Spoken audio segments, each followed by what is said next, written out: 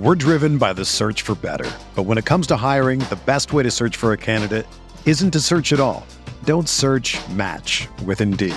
Indeed is your matching and hiring platform with over 350 million global monthly visitors, according to Indeed data, and a matching engine that helps you find quality candidates fast. Ditch the busy work. Use Indeed for scheduling, screening, and messaging so you can connect with candidates faster. Leveraging over 140 million qualifications and preferences every day, Indeed's matching engine is constantly learning from your preferences, so the more you use Indeed, the better it gets. Join more than 3.5 million businesses worldwide that use Indeed to hire great talent fast. And listeners of this show will get a $75 sponsored job credit to get your jobs more visibility at Indeed.com/Blue Wire. Just go to Indeed.com/Blue Wire right now and support our show by saying that you heard about Indeed on this podcast. That's Indeed.com/Blue Wire. Terms and conditions apply. Need to hire? You need Indeed.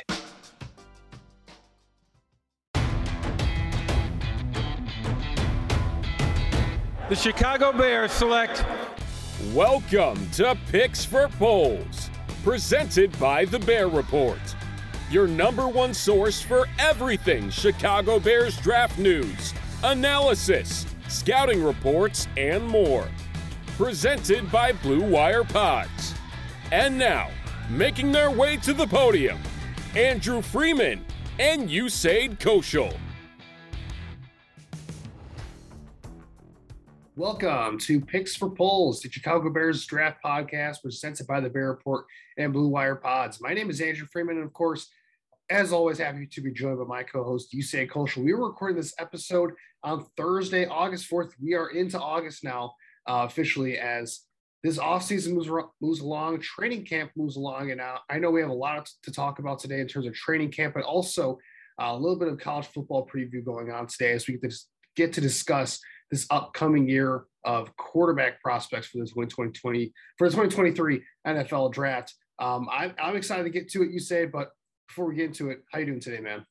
Yeah, I'm doing well. You're right. You know, we got the college season about 4 weeks away at this point. We're actually recording this while the NFL Hall of Fame game is on. I mean, personally, I don't care too much for the Hall of Fame game, but I know everyone's kind of going crazy because, you know, supposedly football's back. But, you know, my viewpoint is that these preseason games that we kind of see for training camp, you know, it's all pretty much just like their training camp practices in pads, basically, that the league is allowing, is pretty much what a preseason game is. And, you know, if you're a starter, it's like they don't really mean much except those reps to kind of shake some of the rust and stuff off, get yourself back into the groove of the season. But, you know, we're going to have football every week from first week of August to the first week of February. So things are really picking up here. And I think this is our third full season doing this together, this podcast. So I know it's certainly going to be an exciting one. You know, every year I think gets more fun, but I'm ready to go. I'm excited. How are you?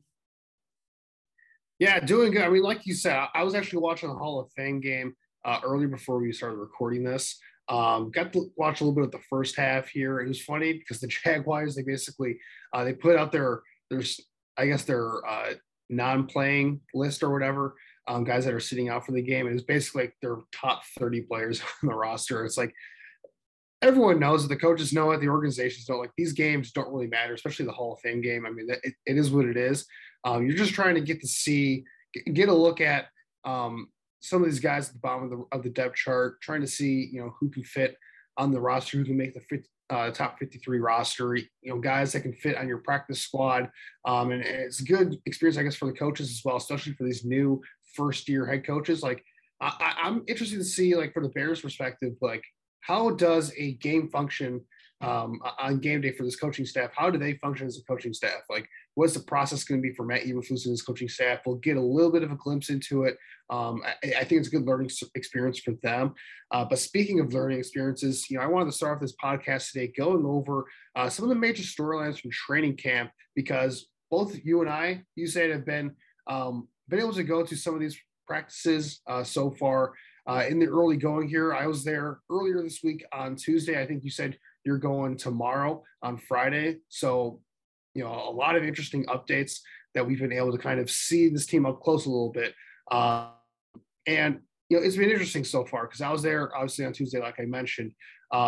one of the main storylines, of course, for a lot of Bears fans is about this offense. And I know a lot of Bears fans were getting pretty, let's just say, agitated at Bears media, it seems like, because of this perception that, Bears media is being overly negative about the Bears offense so far earlier in camp. And, I got some thoughts on that, you said, but I want to get your thoughts on that first because, it's a contentious topic to say the least so far right now on Bears Twitter.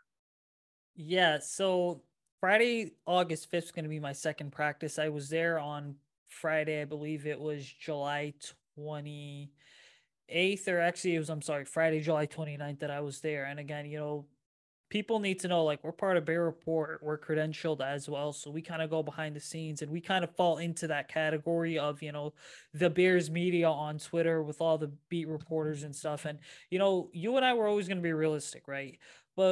And I said this on the Bear Report boards too, so you should go check out that discussion. But, Zach, our publisher, commented on how the offense absolutely stinks and it's got a really long way to go. And I think, the perception out there on social media is that every year for training camp, right, we see these highlights, okay? We see these highlight reel throws in training camp. They're not really even in pads because the Bears had probably, I think it was 3 padded practices this week. And everyone's talking about how the offense is making big strides. But then within that, you forget the deficiencies in the red zone. You forget the false starts, the penalties, the messed up snaps, all that stuff. And the Bears are emphasizing situational football like never before, by the way, with this new coaching staff. So my overall takeaway is this, is that has the offense had its bright moments that you give credit for? 110%. Has the offense looked like at times that it seems like Matt Nagy's still back there speaking into his walkie-talkie, calling plays into the quarterback's headset? Yeah, that's what it seems like too at times. But this offense is such a work in progress, right? That the reality is that we're not really going to get to judge it and see it until the regular season rolls around, right? Because there's 2 factors that I think are playing in all this. Number one, right, you've got an incredibly new coaching staff and it's a new scheme too. And you have Luke Getsy, if you're going to break it further down, right? He's never called plays at the NFL level. When he was in Green Bay, he was a wide receivers coach and then was a QB coach, right? But the Bears are kind of trusting him with the development of Justin Fields, which Luke Getsy never really has had to develop a quarterback in the NFL. And that's specifically because the quarterback he did work with was Aaron Rodgers. Even when he was a wide receiver coach in Green Bay, well, he was working with a Hall of Fame QB, right, in Aaron Rodgers. And so that's one thing, right? But then number 2, there's just so much turnover on this roster that's taking place, right? And it's not just the roster in general. It's the offensive side of the ball. If you count on one hand how many starters from last season are actually back, you've got Fields, Cole Kmet, David Montgomery, and then probably Sam Mustipher and Larry Borom and Darnell Mooney. That leaves you with 6 guys, right? But the point is that the offense still has to gel together so much to the point where, when the season rolls around, there's going to be these growing pains. There's going to be times you look at the offense and you say, hell yeah, that's exactly what we want to see now and in the future. And there's going to be times where they run a play, gets completely blown up, and you're probably going to be like, please never run that play again, because that clearly didn't work.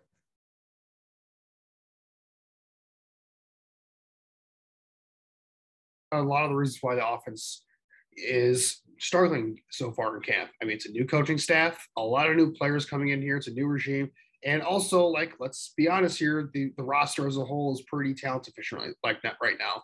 And I don't think it takes a rocket scientist to be able to figure that out. Like, the Bears literally have the least invested offense in the NFL right now. And when you invest that little in the offense, it's going to be talent deficient. I mean, it is what it is right now. But I mean, in terms of like the overall grand scheme of things, like, yeah, like it's first year offensive coordinator, first year coaching staff. They're trying to build a foundation here for what they want this offense to be.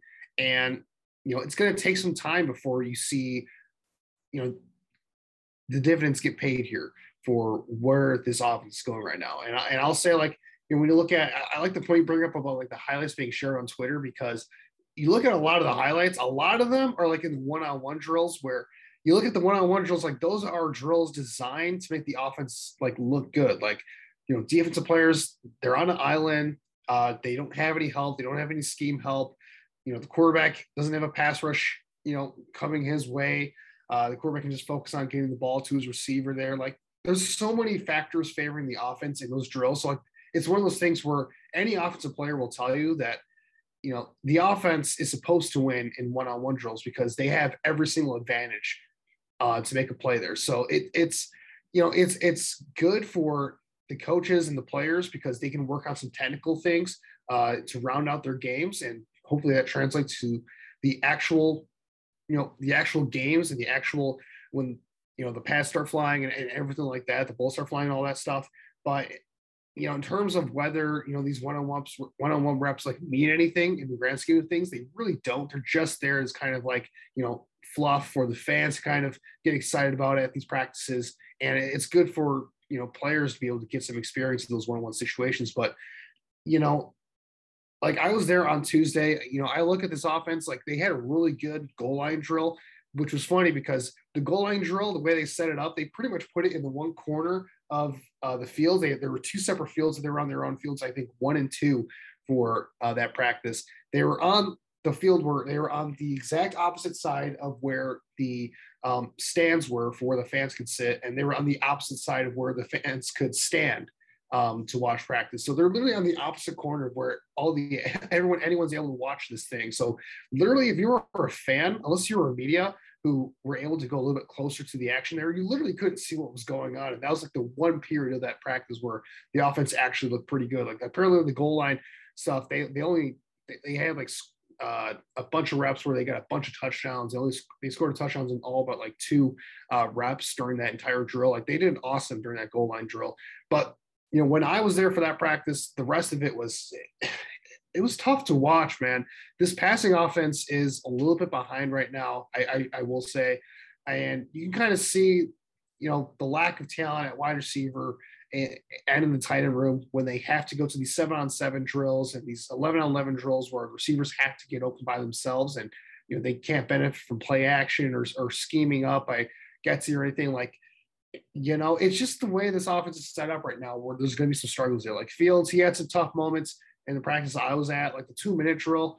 Zach talked about this for the practice. I think it was on Monday where, he thought the 2-minute drill, that was a closed practice, by the way, but he talked about how, the 2-minute drill just was ugly to watch that first day. And it was the same thing the day I was there, where the 2-minute drill it was tough to watch.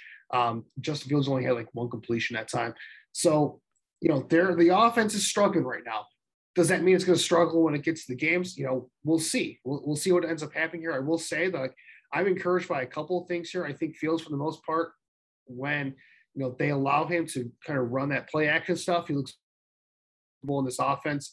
He's delivering the ball accurately down the field on some of these deep shots here. He clearly has that rapport with Darnell Mooney and Cole Kmet, guys that were here last year.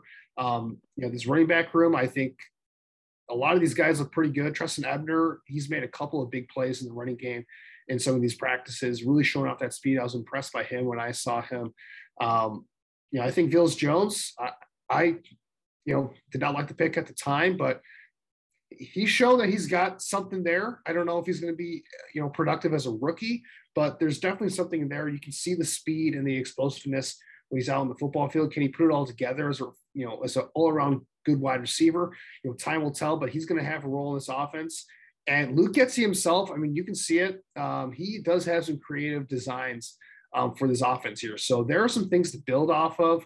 I think it just comes down to the fact that, this offense just isn't very talented, and they're still in the process of building this thing from the ground up right now. So that's why you're going to see some struggles. Typically defenses at this time of the year are way ahead of the offenses anyway. So, I mean, it is what it is. You look at it across the NFL right now, most teams, the defenses are kind of winning these battles and practices. So that's just kind of the way things go. So, for Bears fans out there that are getting on, the Bears beat, who are reporting this stuff and talking about how, the Bears really look good right now. Like, I think everyone in the Bears media gets it too, that the offense at this point in time is not going to look good compared to the defense. The defense is supposed to look good in these team drills right now. It's just the way that it goes. But again, you look at the context of this offseason, the Bears didn't really do much to upgrade or improve this offense. They really went bare bones here. They have a lot of young guys that they're working on the offensive line.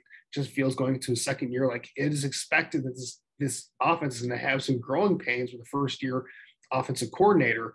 And when the media reports anything about the offense struggling, like the Bears media, and I guess we're included on this, our job isn't to be cheerleaders for the Bears team and to only give you guys the positive story, the positive spin on what's going on. We're there to report what we're objectively seeing.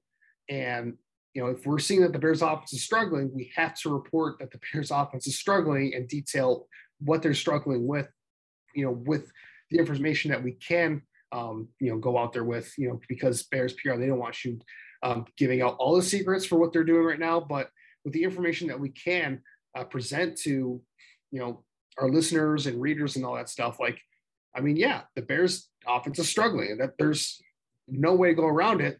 Are they showing some nice flashes here and there? Absolutely. There's definitely some positive signs. Like, apparently on Wednesday, the Bears offense looked much better, or at least showed signs of being a lot better, and a much more consistent day. So, you hope that they can start building and stacking days like that going into this first preseason game. But it's training camp. This is the way this is expected to go. And again, I don't think Bears fans should be expecting a good offense this year anyway, because you have to be able to look at this group objectively and say, the talent level is what it is. We'll see what Justin Fields will guess he can do with it at this point.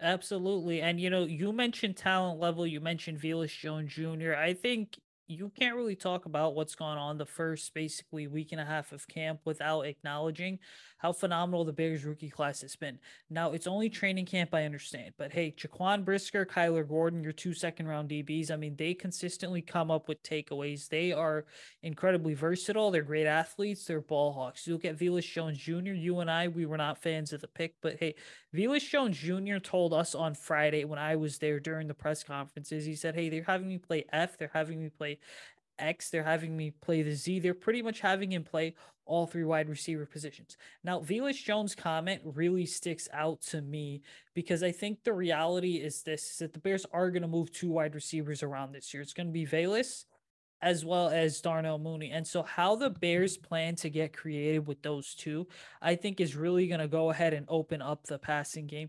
And then there's 2 more rookies. I think the Bears' 5th-round rookies are not getting enough love and enough credit right now.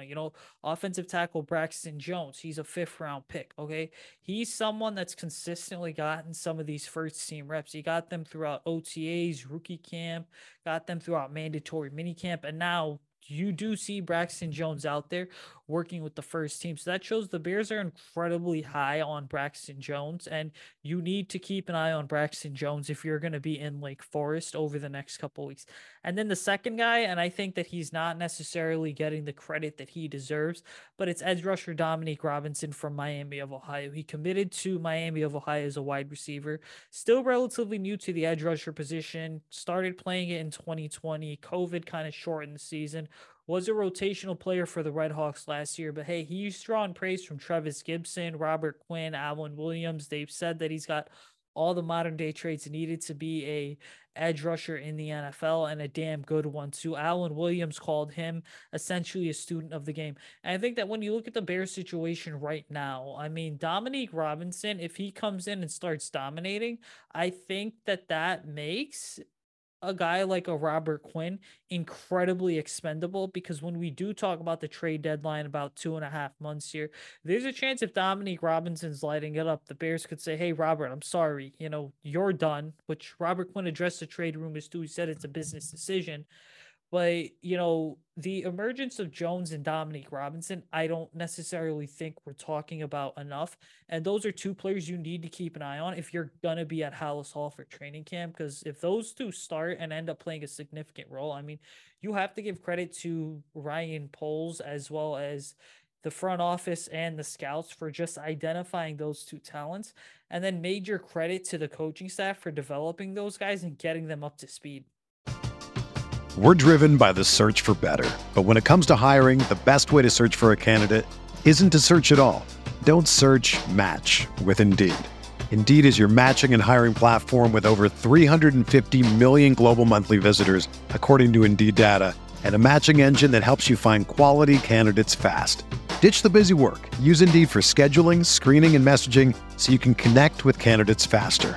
Leveraging over 140 million qualifications and preferences every day, Indeed's matching engine is constantly learning from your preferences, so the more you use Indeed, the better it gets. Join more than 3.5 million businesses worldwide that use Indeed to hire great talent fast. And listeners of this show will get a $75 sponsored job credit to get your jobs more visibility at Indeed.com/Blue Wire. Just go to Indeed.com/Blue Wire right now and support our show by saying that you heard about Indeed on this podcast. That's Indeed.com/Blue Wire. Terms and conditions apply. Need to hire? You need Indeed. I mean, you talk about Brisker and Gordon. Both those guys have been very impressive when I was there for practice. Brisker made a couple of really impressive plays in coverage, which was very, very promising to see. Gordon, I mean, you can just tell he's just different athletically compared to everybody else. Like this guy, he's so fluid. He's big and physical for a cornerback. He's so explosive. Like it all stands out when he's on the football field. He just looks different compared to the rest of these guys. So you feel good about your second round picks. Like we said at the time when they were drafted, though, like, you know, even though we kind of disagree with the overall strategy of going defense first, you know, the players that they got, if they're going to go defense first, like those are probably the two of the best guys they could have gotten given the guys that were available to fill roles, because both those guys, they have good upside and they're guys that are going to be ready to start right away. And both of them are getting those reps right away and they look pretty damn good so far. So I agree. Gordon, Brisker, they've been very impressive so far. And, you know, again, I didn't have a ton of time to focus on the offensive line when I was at practice because I was focused more on the receivers and Justin Fields and seeing how, you know, how that operation was handling itself. But, you know, the offensive line, they've had some struggles in camp, but Braxton Jones, the fact that he's getting first team reps so early on, like I like Braxton Jones a lot going into the draft process. Like he was one of my sleepers. He was one of my guys going into the draft. And it was a pretty satisfying moment for me when he got drafted by the Bears, because I was like, oh man, I thought this guy was like a really good sleeper. I thought this guy had a lot of upside. I did not expect him to be getting any first team reps during his first training camp, especially this early in the training camp process. And it sounds like, you know, again, like you said, he's really impressive coaching staff. Now caveat to that, it's not like there's a lot of competition for that left tackle job. Like they signed Riley Reif, but you know, he can play left tackle or right tackle. So it kind of comes down to who they think is more impressive, like Braxton Jones or Larry Borom. And Braxton Jones is obviously this front office's guy. You know, we don't even have to get into the Tevin Jenkins whole fiasco, which we could talk about that, but I don't know. We can probably save that for another time because it just, who knows how that's going to play out at this point. But sticking with Braxton Jones, like, yeah, the fact that as a fifth round pick, he's getting first team reps, he's probably going to be the starter going into their first preseason game. Like, we'll see how he does. I think the big test for him is going to be in that first preseason game because, you know, Robert Quinn hasn't had a huge presence in these team drills so far. So, I mean, largely you look at Braxton Jones, he's going up against Al-Qadim Muhammad, who's had a pretty good camp. He's going up against Travis Gibson. He's going up against Robinson, like you just mentioned. Like, he's going up against these other guys. Like, how is he going to do when he actually goes up against like actual NFL, you know, really damn good pass rushers in the NFL? That's where I kind of question things for him as a fifth round pick. Because again, I like him. I think his upside is immense, but you know, is he going to be ready coming from a small school to be a day one starter for you for all 17 games? I don't know. I didn't see that in Braxton Jones' film. So it's possible that, you know, he's just like a sponge with these coaches and he's just learning a ton and getting better. But yeah, we'll just have to see how he does in the preseason game because there's only so much you can do, especially for a team like the Bears that's rebuilding and the talent level just isn't quite there compared to some of these other teams in the NFL. You want to see how these guys react to playing against different teams who may have a little bit more talent. And certainly the Chiefs are a team that has a bit more talent than the Bears. So it's going to be an interesting test for them. Before we move on to our quarterback discussion here, you said, any final thoughts on training camp so far as we kind of wrap up the last, first 2 weeks of training camp? Yeah, I think just one final thought is that when you go to evaluate the Bears offense, right, you know, you have to be objective with it because this is a unit that's going to go through a lot of growing pains. And people also, I think, have to understand one big thing is that the best offenses take time to build, right? You need to have continuity at a couple key positions. Quarterback's obviously the big one, but there needs to be continuity at offensive coordinator, at quarterback coach as well. Continuity in terms of who the play caller is, but also just one quick thing because we haven't mentioned yet. I think when you look at the defensive side of the ball for the Bears, right, there's only a handful of starters from last season that are returning, and I'm including Roquan Smith in here because I do expect that he'll be back at some point before the regular season begins. Then you have Robert Quinn, you got Travis Gibson, Jalen Johnson, Eddie Jackson. That's basically what 5 guys back, right? So the defense had a lot of turnover too, right? But not as much as the offense, obviously. And so ultimately, when you look at that, right, I think the big takeaway for me is that the defense has played better than a lot of people have expected.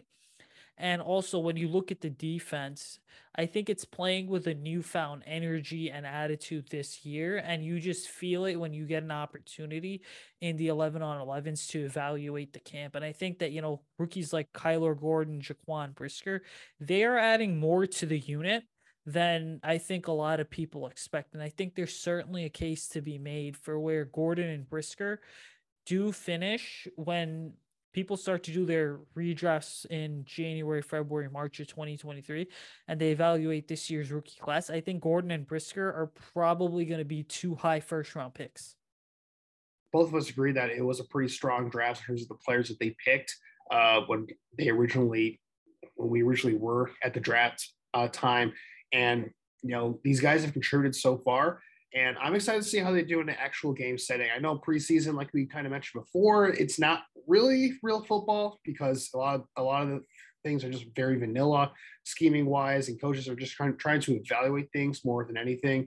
They're not really, going out there trying to necessarily scheme up things and really go full throttle just yet. But I'm excited to see these guys play in a game situation because there's only so much to glean from training camp. And I'm excited to get back to training camp. I'm going to be going to a couple more of these practices before their first game against the Kansas City Chiefs. So looking forward to that. But also what I'm looking forward to for this podcast is talking about some of these quarterbacks for this upcoming 2023 draft class and really the upcoming 2022 college football season. So let's transition to that, Usaid, to talk about a little bit of a preview for this quarterback draft here for the 2023 draft. And, where we're going to start for this one is, there's pretty clearly 2 definitive tiers when you look at this quarterback draft so far. And again, a lot can change over the next couple of months because as we've seen in years past, while we've had some established guys going into these years, there's always that 1 or 2 quarterbacks that step up in the middle of the year and really establish themselves as first-round picks. So I think what we should do, Usaid, is talk about the established guys at the top of this draft class and then get to some of our sleepers, I guess you could say, that could impress and make their way up into first-round conversations by the year's end. So let's start with the 2 established guys. And really, the 2 headliners here for this 2023 draft class going into this upcoming college football season are Bryce Young out of Alabama, who, of course, was the Heisman Trophy winner last year, led Alabama to the national championship game where they ended up losing to Georgia. Had a terrific season overall. I think he had, 47 touchdowns as a first-year starter. Very impressive year for him. And he's coming. The hope is that he's better than ever for this Alabama football team. And then C.J. Stroud out of Ohio State, taking over for Justin Fields is a tough act to follow, especially with Justin Fields, how good he was for Ohio State there. But C.J. Stroud, he had an impressive first season at Ohio State. Kind of started off a little bit slow, but you just saw him get better throughout the course of the year. And he looked really good by the end of the year, had some really impressive performances. So when we look at these top 2 quarterbacks, you said, what are some of the defining things that stand out about these guys that you're looking forward to seeing from them this year? Yeah, I mean, you look at Bryce Young last year, I mean, it was kind of his first year as a starter, and I really thought it was all about just being able to go ahead and get his feet wet. But with that said, I think for him as a first-year starter, he was much farther along than a lot of people anticipated, right? He's going into his junior season. You look at him overall, he's obviously, in terms of size, is not his biggest kind of asset, but I think he makes up with that because his mental makeup is incredibly smart. He's also a damn good athlete. He's able to kind of read and scan the field very easily. When he does get to the NFL level, obviously he'll have to go ahead and start to play faster. But I think, my overall takeaway with Bryce Young is that he had a lot of really good moments in 2021. Okay. No one's denying that. But if there's one piece of advice I would give Bryce, it would be that, hey, just go out there and just play. Okay. There were times last year where you kind of saw on film and just in live games where it was kind of, hey, Bryce, you might be thinking too much on this specific play. Just take kind of what the defense gives you. Obviously, the short to deep passing game is great. He's really prolific passer, but it's just, hey, just go out there and go ahead and just play. Don't necessarily hesitate. Because I think that as a young quarterback, right, when you go ahead and you start hesitating, you're kind of second guessing some of the decisions you make. You may be able to get away with it in college football, especially for a team like Alabama that has really good playmakers. But in the NFL, those types of things are going to eat you alive. And I think we've seen over the last couple of years that quarterbacks who make the jump from college to the NFL, especially the high draft picks, they're not necessarily bust because they don't have the physical talent. It's more so they're not able to handle the mental aspect of the game. And then switching over here to CJ Stroud, right? CJ, I think, is really intriguing as a player because last year he did have a hell of a lot of continuity, right? You saw Thayer Munford, Nicholas Petit-Frere back, obviously, the two tackles, okay? They had a relatively new interior of the offensive line at Ohio State with the previous year, guys like Josh Myers, Wyatt Davis turning pro. But then you look at the two wide receivers, which I believe made a big difference. You had Chris Olave as well as Garrett Wilson, two of the best in the nation last year. You had tight end Jeremy Ruckert. So that core around CJ, I thought really helped him. Did he start off slow against teams like Minnesota in the early seasons to the point where, okay, you know what? You knew that the Ohio State offense wasn't going to be as explosive because CJ Stroud's not explosive as a guy like Justin Field. But I thought CJ settled in so fine. And as the season progressed, the game just slowed down for him. He's obviously bigger than Bryce Young. I think CJ is like 6'3", 225, something like that. But I think he's got a really good arm. I think if he just improves his footwork just a bit, then the sky's absolutely the limit for him. And so overall for CJ, you're getting a quarterback who's got incredibly high potential, but if he can kind of get, his upper body mechanics in sync with his lower body mechanics, he's going to become a more well-rounded quarterback prospect. And I want to say something regarding Stroud and Bryce Young. Right now, the debate is either one could go number one overall, but I think that as the season goes on, there are going to be some people who've got CJ ranked ahead of Bryce.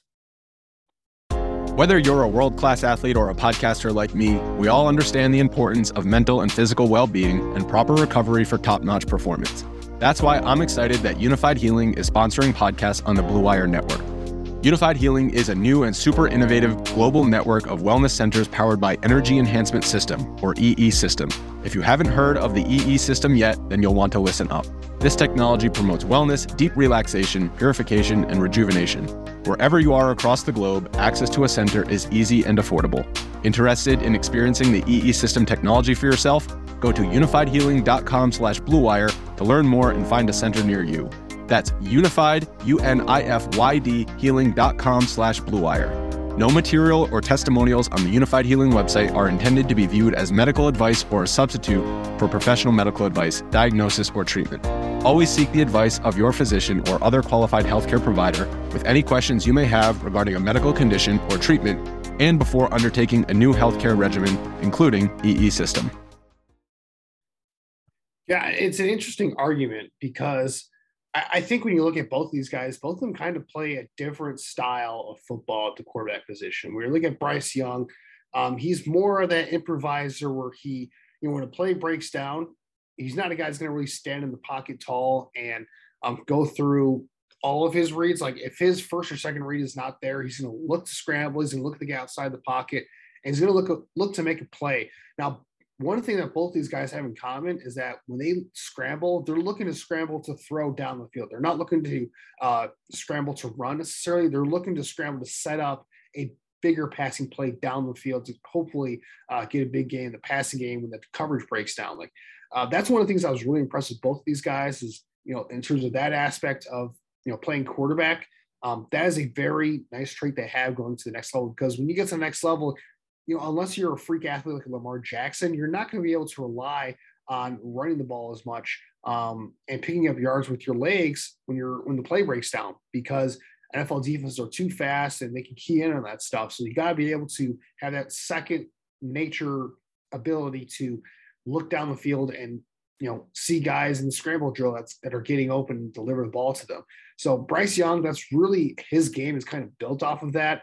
I think one of the things when I look at, Young and his potential moving forward, he does so much despite the fact that his mechanics and his pocket presence are kind of like pretty rough right now, in my opinion. Like his mechanics are like all over the place. Like he doesn't really have a very consistent throwing motion. His footwork is kind of messy. Like he's very like on his toes and antsy in the pocket. Like, and the fact that he was able to have as much success, and I know a lot of people will say, well, he plays at Alabama with those receivers. Like, of course he's going to be good, but like he made a ton of really impressive, incredible throws last year, and a lot of really gutsy plays to elevate that offense last year.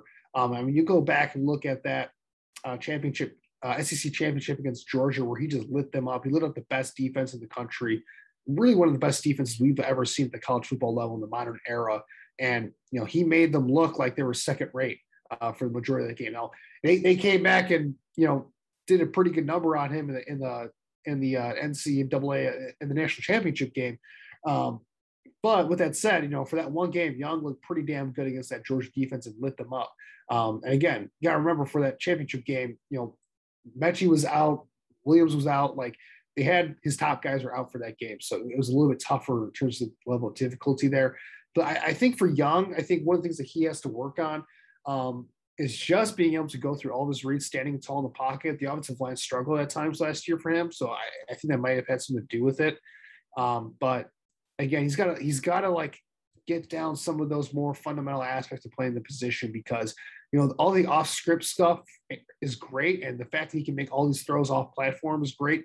But when you play the way he does with, the lack of consistent footwork and the lack of consistent mechanics, and not always looking to stand in the pocket and go through reads instead of trying to like scramble out all the time, is at least a very inconsistent play to play, accuracy, just the play to play consistency isn't always there. You'll see balls where, they should be pretty easy throws and they're, airmailed or in the dirt or just not coming out of his hand correctly. He'll have a lot of wobblers out there for some reason.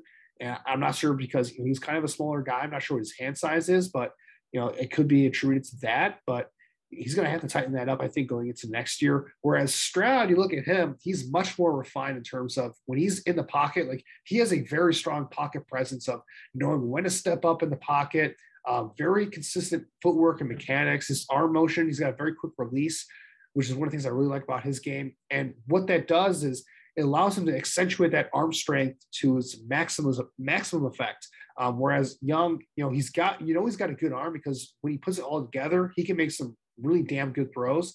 Stroud, it's a lot more consistent in terms of the velocity that he can put on the ball on a down-to-down basis, because he's got that consistent base. He's got the consistent footwork. That release is consistent and quick. There's not a lot of wasted motion there. So Stroud, he's much more polished, I think, as a true, pocket passer at this point. He reminds me a lot of, Dak Prescott, what he does, where he does have the ability to go off script a little bit. It's not the strength of his game, but he can, go off script a little bit when the play breaks down. But he's so good in the pocket of going through all his reach. I mean, you can see, his eyes are constantly moving across the field. He's constantly going through his progressions and getting to the next guy in the progression, goes through it really quickly. I thought for a first-year starter, like he got better with that as the year went on. Like his Michigan State game was an absolute clinic this past year in terms of it just felt like he executed that offense flawlessly for at least for the first half. Like he was so good in that game. He had some other impressive outings as well. I know he had some struggles, like Oregon was not his greatest game. He had some struggles against Michigan, that pass rush with Hutchinson and Ojabo getting after him. So there's definitely some room for improvement with him. And I think he played about as ideal of a situation as you could for a college quarterback, similar to Justin Fields. Like both those, that Ohio State offense is a juggernaut. And we look at the level of wide receiver talent that they have year after year, especially this past group. And then the offensive line are pretty consistent year after year. Like it's an ideal situation for a quarterback, especially in the Big Ten, which is not as talented on defense as the SEC, which, it's a different level of difficulty for a guy like Bryce Young. But Stroud was really impressive, I thought. And going back to this argument here of who's the top guy, at this point in time, who are you taking as your top guy of the two as it stands right now? And a lot could change over this next year. We have a lot of football to play this upcoming season, but as it stands right now, who do you think is ahead when it comes to these two at the current moment? Yeah, I certainly think it's so tough to say, but I would take CJ Stroud going into 2022 right now as my QB1. Certainly, I think that could change just because I think one of the major aspects to look at and just factors in general is that Ohio State did lose those 5 names that I mentioned earlier in Garrett Wilson, Chris Olave, Jeremy Ruckert, Thayer Munford, Nicholas Petit-Frere. Those were 5 key guys from Ohio State's 2020 championship run. Okay. So ultimately I look at that and I say, hey, how is CJ going to perform this year when he doesn't have all those polished playmakers around him? Jackson Smith-Njigba, wide receiver from Ohio State, who I think is an early target for the Bears next year. He's somebody that you ultimately look at and say, okay, he's one player that's returning. But the rest of kind of that Ohio State core, they're breaking in everyone new. And so I think that's what's going to tell us a lot about CJ Stroud. Whereas you look at a player like a Bryce Young, Alabama did lose some talent this past year, guys like John Mechie declaring for the NFL draft. But you know what? I think right now I would take CJ just based off the fact that the game really slowed down for him. Now, that doesn't mean that Bryce can't be a good player. I think Bryce is going to emerge, but based off right now, I would take CJ Stroud. Yeah, I'm in agreement. I think Stroud right now, based off of the way he plays right now, I think the way he plays currently, it translates much better to the NFL right away than Bryce Young. And I think upside wise, Stroud, like he's got the size, he's got the arm, he's a pretty good athlete. There's a lot to like about both of these guys. So it's tough to say, but I agree. I think Stroud's a little bit ahead. I think I feel if I were to drop these guys into an NFL offense right now and say, like, who has the best chance of being able to be ready day one to start and execute an NFL offense, I would say CJ Stroud probably has the upper hand on that right now because he's already shown the ability to go through progressions and play in the pocket so effectively and manage the pocket effectively. Whereas Bryce Young, he's still got a ways to go there. Now, the playmaking ability is fantastic with Young, and the arm talent is fantastic with him. But it's the little things about playing the position at the NFL level. It's not just about the highlights and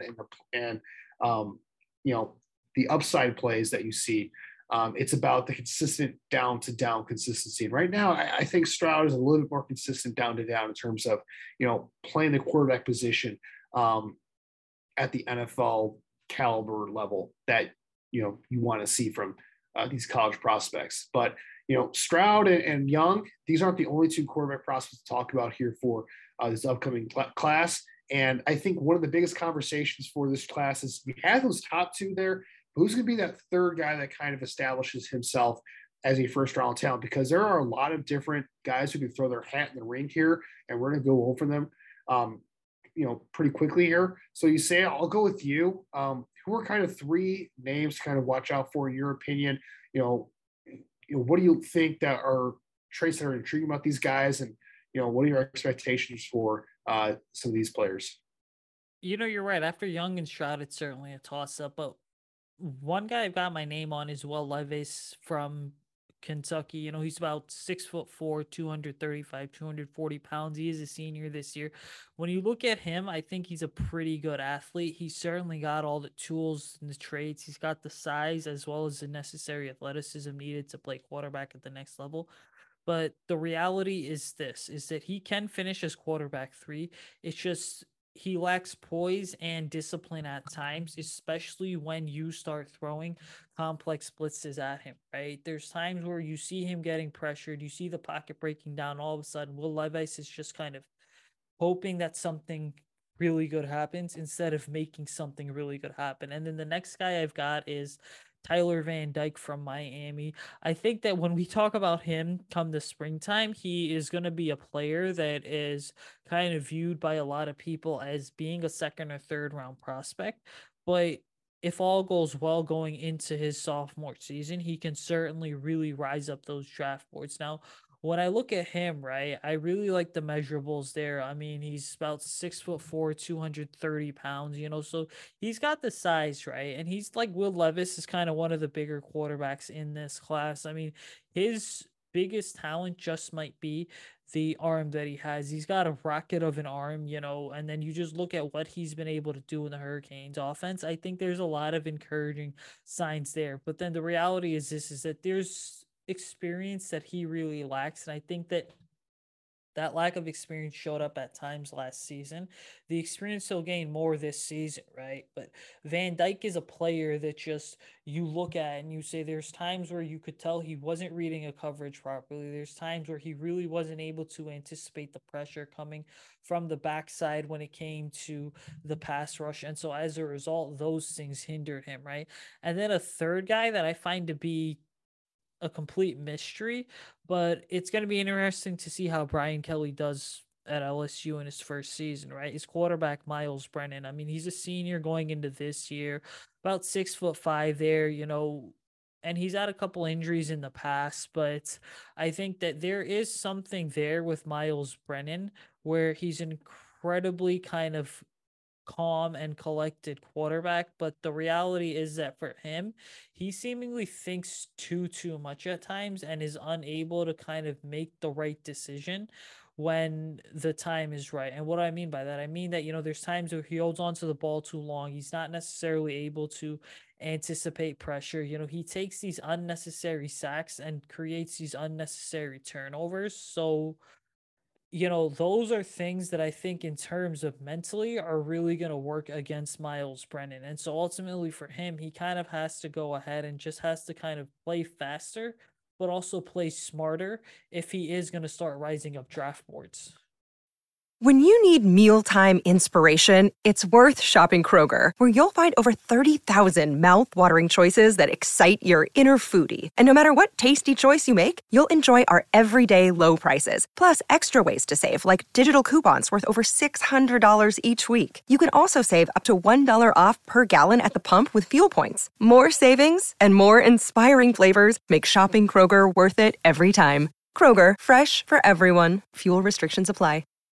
Yeah, out of the three you mentioned there, I think Will Levis is definitely the most intriguing for me. Levis, I think for a lot of people, he seems to be that third guy that a lot of people are mentioning for this draft class. And I know it's not established yet because there's just a lot of question marks with a lot of these guys. Not many of them have really established themselves yet, but Levis probably has the most established resume.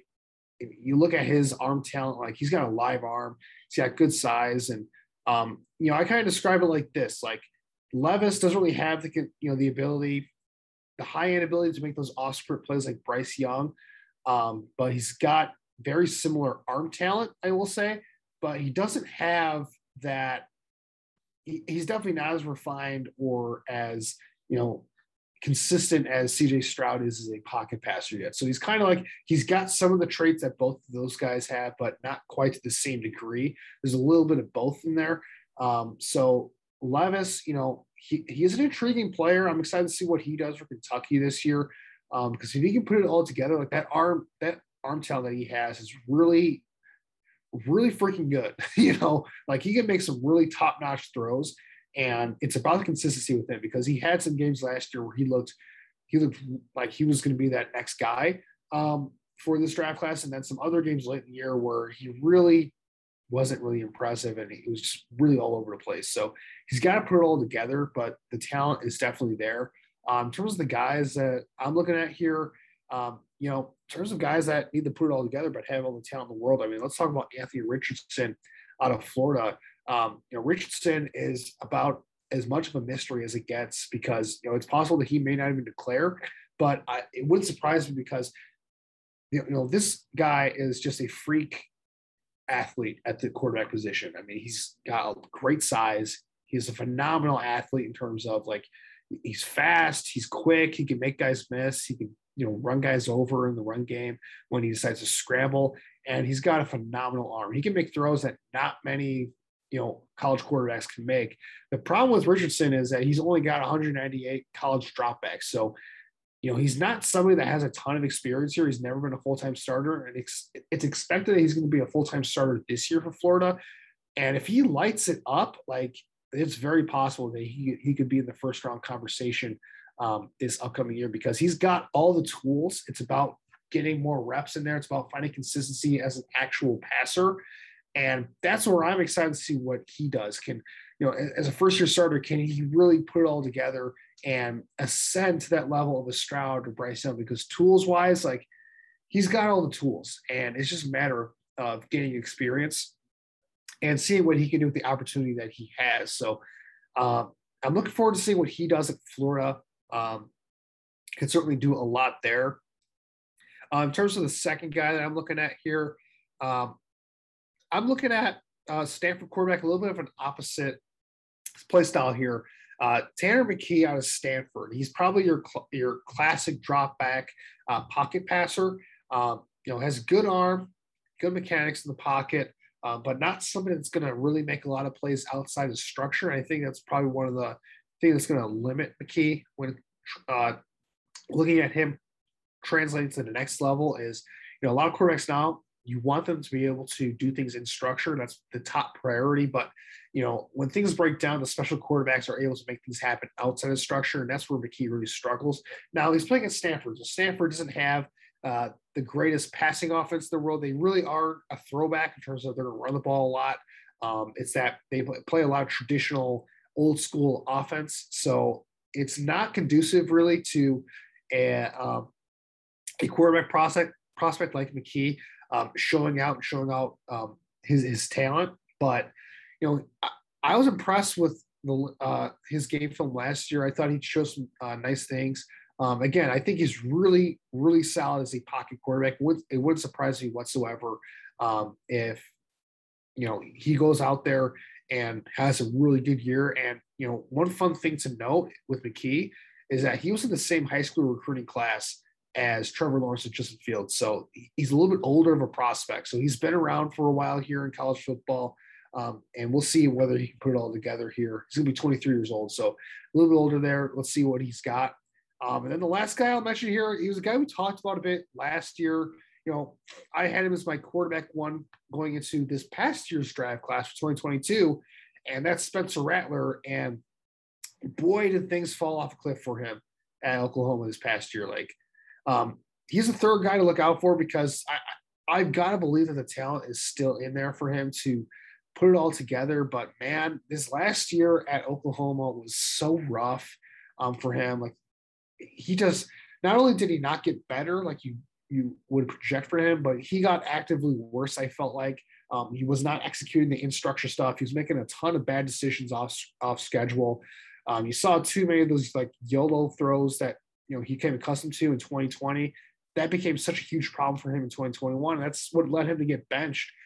You're playing in Lincoln Riley's offense, which is one of the, for college quarterbacks, probably one of the easiest offenses to play in terms of putting up big numbers and looking good for NFL scouts. And he just, I don't know what happened with him last year. It was a disaster, but he goes to South Carolina now. He's got a new opportunity here. He's, it's a fresh start for him. And I'm excited to see what he does because the talent is there with Spencer Rattler. It's just a matter of, I don't know if it's a maturity issue with him or a leadership issue with him, but he's got to be able to put it all together. If he can put it all together, there's so much talent in him. He's got the arm talent. He can make plays off schedule. He's got ability to make off script throws off platform. I don't know. I don't know what happened with him last year, but that would probably be the third guy that I'm looking forward for here for this draft class. Yeah, Spencer Rattler going into this year, just some quick thoughts on my end, but Rattler's such a complete enigma, right? Because kind of you look back at the 2000, and I believe it was the 21 draft, and looking ahead to 22, everyone kind of had Spencer Rattler and Sam Howell, who now is with the Washington Commanders, as quarterback 1 and 2. Some people had them interchanged, obviously, but Rattler, I think, fell off so hard. Now, some of it, I think, is the emergence of Caleb Williams. Some of it is just Rattler never really fit what Lincoln Riley was trying to build at OU. And we know Lincoln's obviously at USC now. So this is something where I think ultimately you look at, right?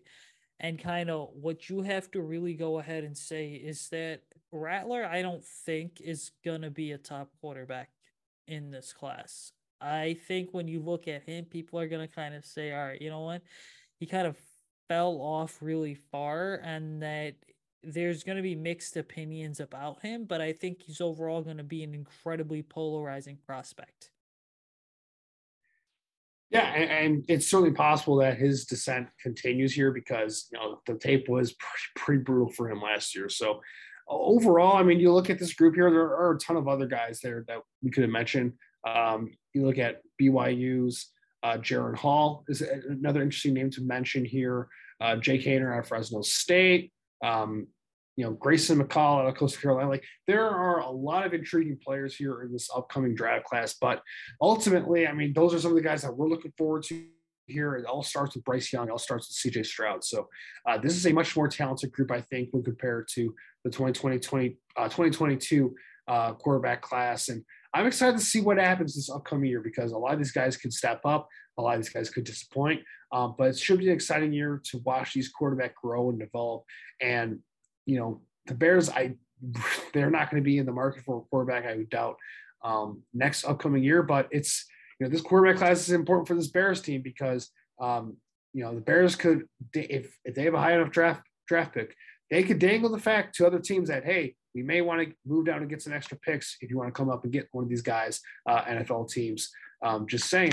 And, you know, we'll have to see how that goes for them because, you know, while having two quarterbacks at such a high level is nice, having a third guy at the top of the draft for Bears to be able to trade down with a team would be helpful as well. So we'll see what ends up happening with that. But all in all, I'm excited to watch this group and see how they develop moving forward. And should be a fun year for this quarterback class. So without further ado, I think that's a good point to wrap it up for us today for this Picks for Polls podcast. For all of our listeners out there, thank you for tuning in to us. Make sure to like, rate, subscribe to us at the Bear Report and the Blue Wire Pods as well.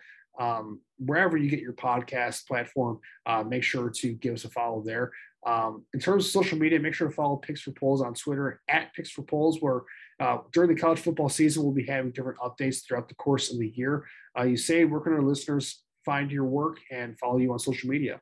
Yeah, guys, you can follow me on social media at Usaid Koshal, and then you can check out my work on the Bear Report. I've kind of had daily stories dropping regarding what's going on with training camp, as well as a lot of updates. And then just as we continue to get into the college football season here, you know, certainly going to have a lot of fun updates as well regarding everything going on with the 2023 NFL Draft. Yeah, absolutely. Make sure to give Usaid a follow. As for me, you can follow me on Twitter at AJ Freeman25. You can find my work at the Bear Report. If you want to see my notes from the training camp practice I was at on Tuesday, August 2nd, you can check that out at the Bear Report as well. You know, a lot of interesting stuff from that practice there. I expect to be going to two more practices on the 10th and 11th of August before the Bears play the Chiefs for their first preseason game, I think on the 13th. So it's coming up, Bears fans. And next time we're here for you guys, we have a game to talk about. So I'm really excited. You know, football season is now in full swing, and I'm excited to just talk about a game next week. So, you know, I'm looking forward to it. But until that time, Bears fans, bear down and have yourselves a great weekend. This is the story of the one. As a maintenance engineer, he hears things differently. To the untrained ear, everything on his shop floor might sound fine, but he can hear gears grinding or a belt slipping. So he steps in to fix the problem at hand before it gets out of hand. And he knows Grainger's got the right product he needs to get the job done, which is music to his ears. Call, click Grainger.com, or just stop by. Grainger, for the ones who get it done.